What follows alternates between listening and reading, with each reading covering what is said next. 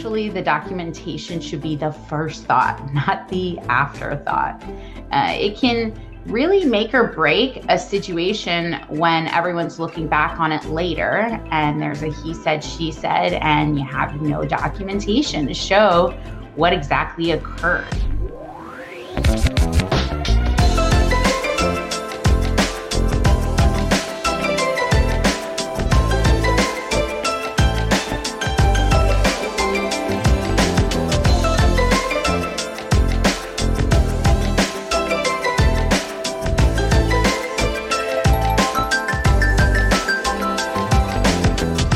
You are listening to Legal Skinny Podcast with Trisha Barita.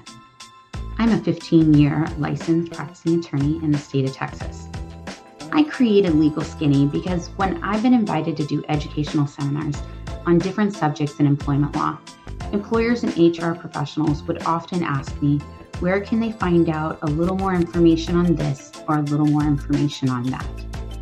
Look, there's a lot of resources out there, but sometimes it's confusing and people are so busy. Sometimes people have only 30 or 15 or maybe even 5 minutes in their day to devote to learning something new.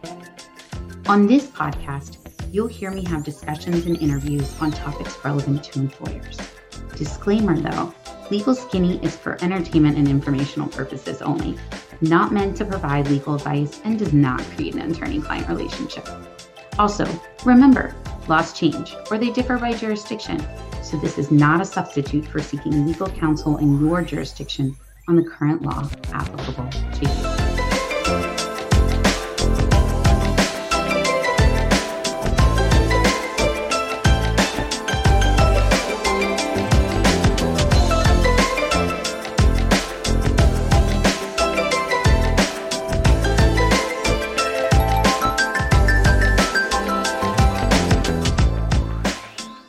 Welcome to the Legal Skinny Brief, Documentation Why. So the reason this is called Documentation Why is because sometimes I feel like, documentation can sort of fall by the wayside when employers are trying to figure out how to best approach a situation. They are so concerned about the situation with the employee that they're maybe trying to solve, or whatever the HR issue may be, maybe with the workforce in general, that the documentation becomes sort of an afterthought. And I think that it's important to always remember that actually the documentation should be the first thought, not the afterthought. It can really make or break a situation when everyone's looking back on it later and there's a he said, she said, and you have no documentation to show what exactly occurred. What were the communications that happened between HR and the employee? It can be confusing, because sometimes maybe the management that originally was there when the decisions were made for this particular employee might no longer be employed. So if there's no documentation and you're just relying on, whoever's potential information is and their, verbal testimony about it, that could really hurt the situation for the employer to really have a full understanding of what exactly happened with certain employees and, what the best situation and action plan is moving forward. So I wanted to kind of talk a little bit more about like the actual specific documents that, are commonplace. And, a lot of employers don't have, the documentation there. And they may be asking themselves, documentation why? Where does it all kind of fall in? And isn't the most important thing to sort of, handle the situation appropriately versus worry about all the documentation? I think that kind of comes up, especially in, sometimes in HR situations, things are rushed, decisions need to be made. And, I think that that's sort of a confusing issue when you're trying to figure out, okay, can I just sort of fix and put the documentation in place later? And sometimes you can if it's appropriate, but sometimes you can't. And so it should be top of mind when trying to determine, how to deal with employees and how to communicate with them, or how to make sure that certain situations were documented. It's also important in the training piece, when trying to figure out how you can accurately train management to have an understanding of the importance of documentation. You could know documentation is incredibly important and have all the blank documents in place to be filled out. But if nobody's filling them out, then what good is that to have, maybe higher up management or the owner of the company or the CEO of the company know how important documentation is, but, the lower level managers don't.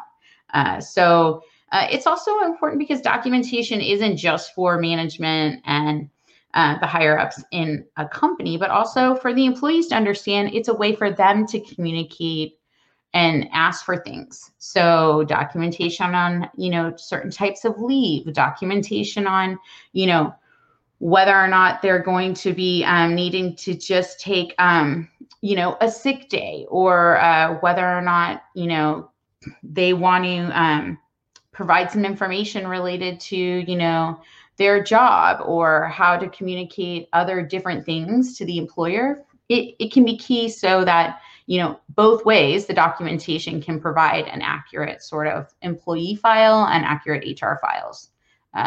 It's very helpful, of course, in the key piece of the first documentation would be to have handbooks, or a singular handbook.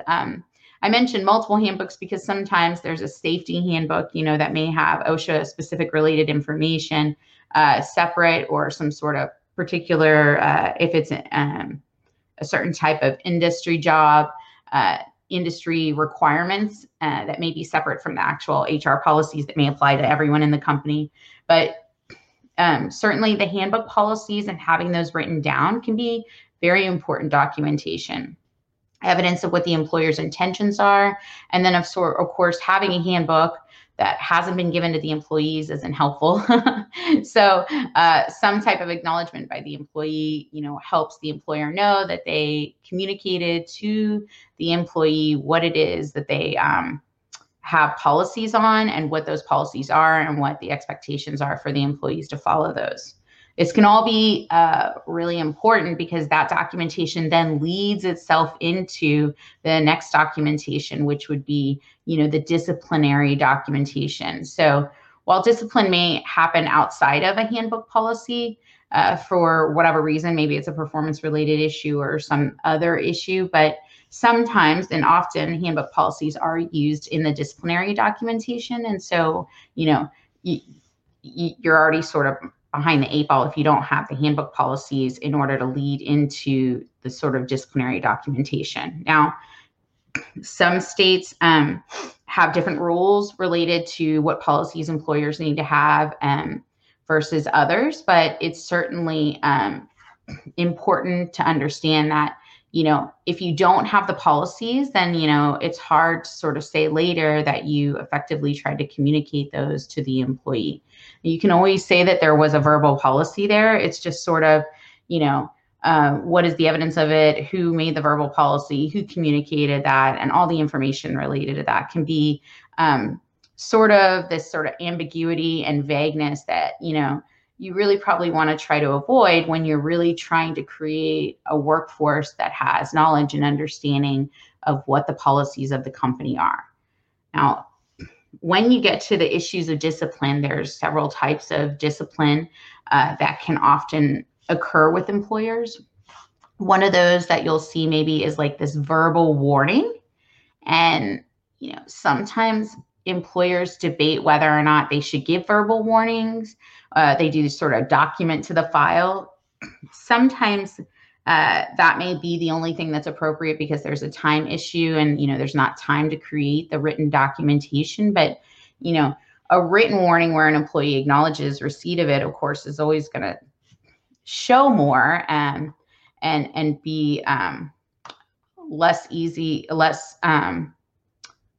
issue with being challenged as to whether or not it's what everyone agreed was actually put out and documented as the discipline, versus a verbal warning, which sometimes is just sort of a one-sided statement written down by management later at some point about what exactly occurred and what they communicated to the employee. Later the employee may say, well, that's not how I remember the discipline going, or I think they didn't tell me that, or they may just completely altogether say that there was no discipline. So the verbal warning document to the file, getting into that as the regular way that you're documenting may not be the most accurate way to create a disciplinary documentation for that employee. So considering how you can find the time to create written warning documentation would be probably something that most employers and HR professionals would find to be preferred. Of course, the documentation, if you're going to be conducting any reviews, especially if you're using those reviews as a basis for whether or not you're going to give reviews or, give bonuses or any type of raises.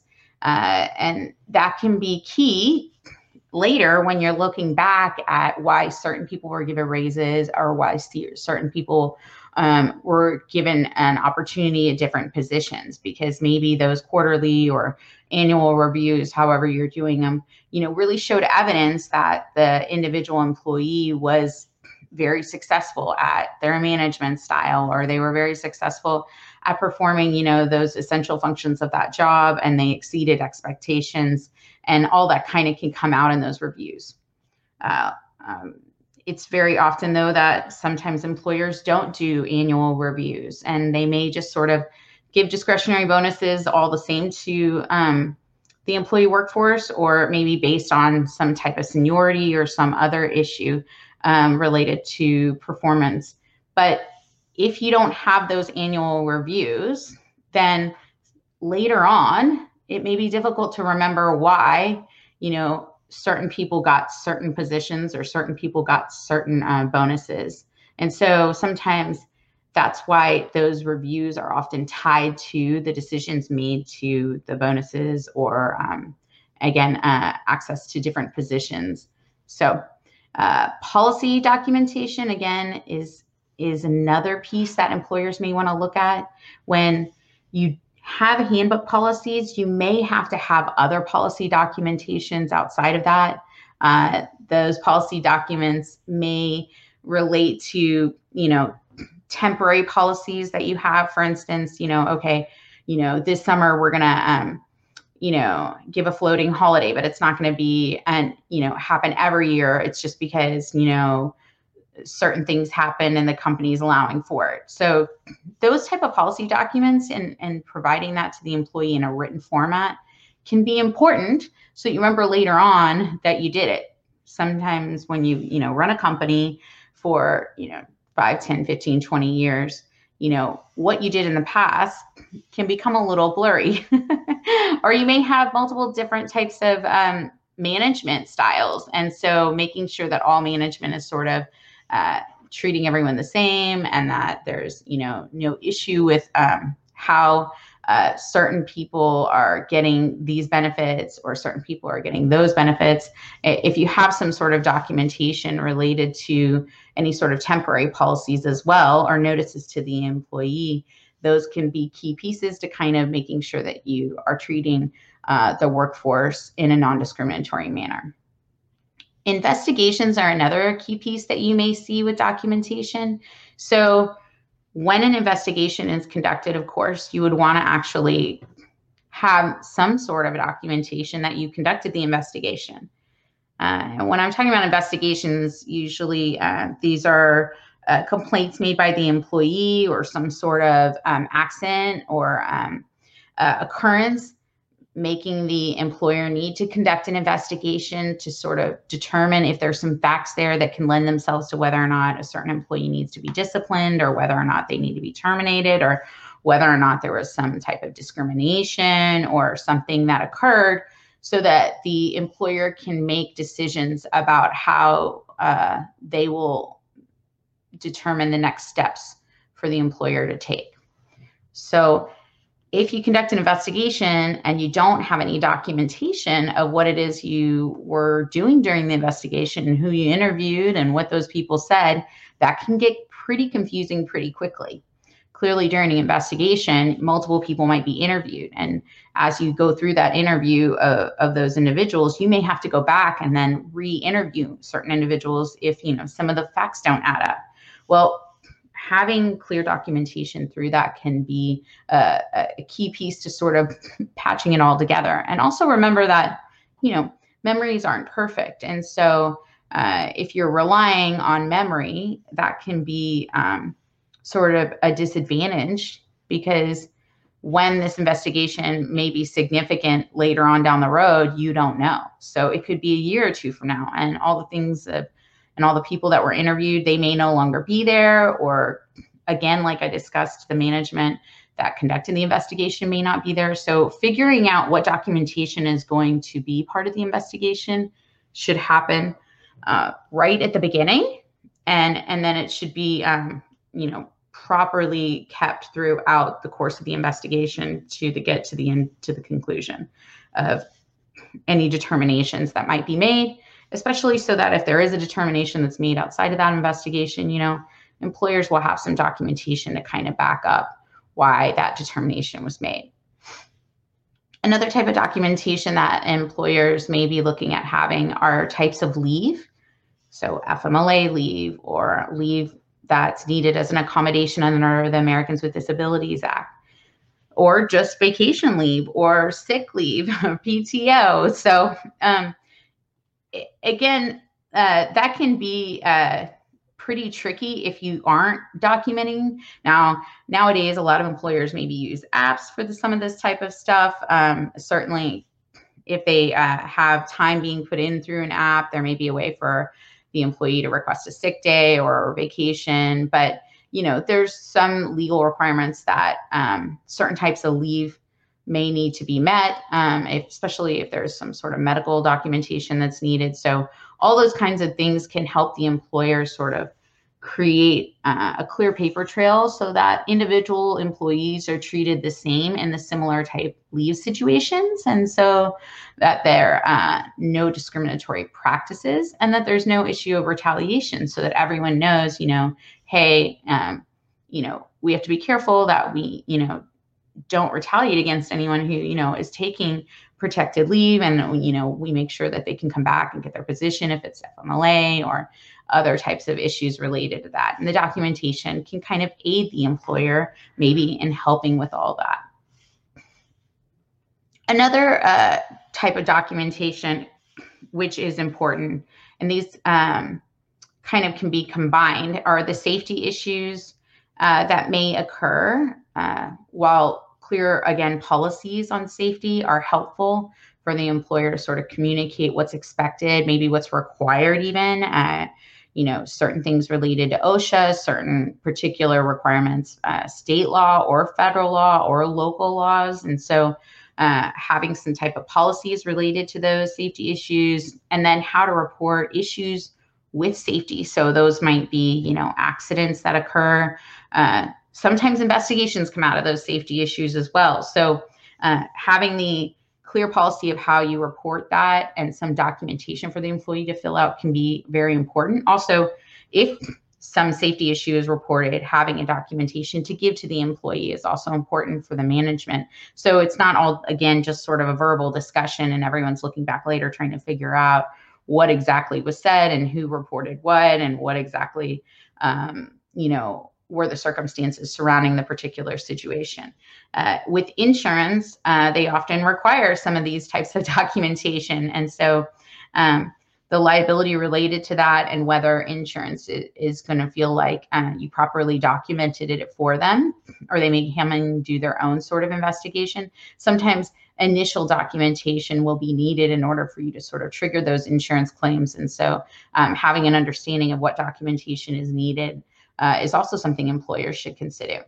And then, of course, termination notices is something that may not be required per se, but if you don't have a termination notice later on, maybe in the unemployment hearing, or if there's any sort of claim made by the employee, what the circumstances were surrounding the termination or even sometimes the resignation, without documentation can be confusing, and it can kind of set the employer back if they haven't, attempted to try to get clear documentation so that the file is complete upon the employee separation from work. So quite a few different things. This is why I always say, documentation. Why? Well, documentation can be key, right? And always kind of thinking, can I document this? How can I document that? And what can I do to sort of put all that together? That's kind of, that's the Legal Skinny on documentation why. So thanks for joining me and have a great day.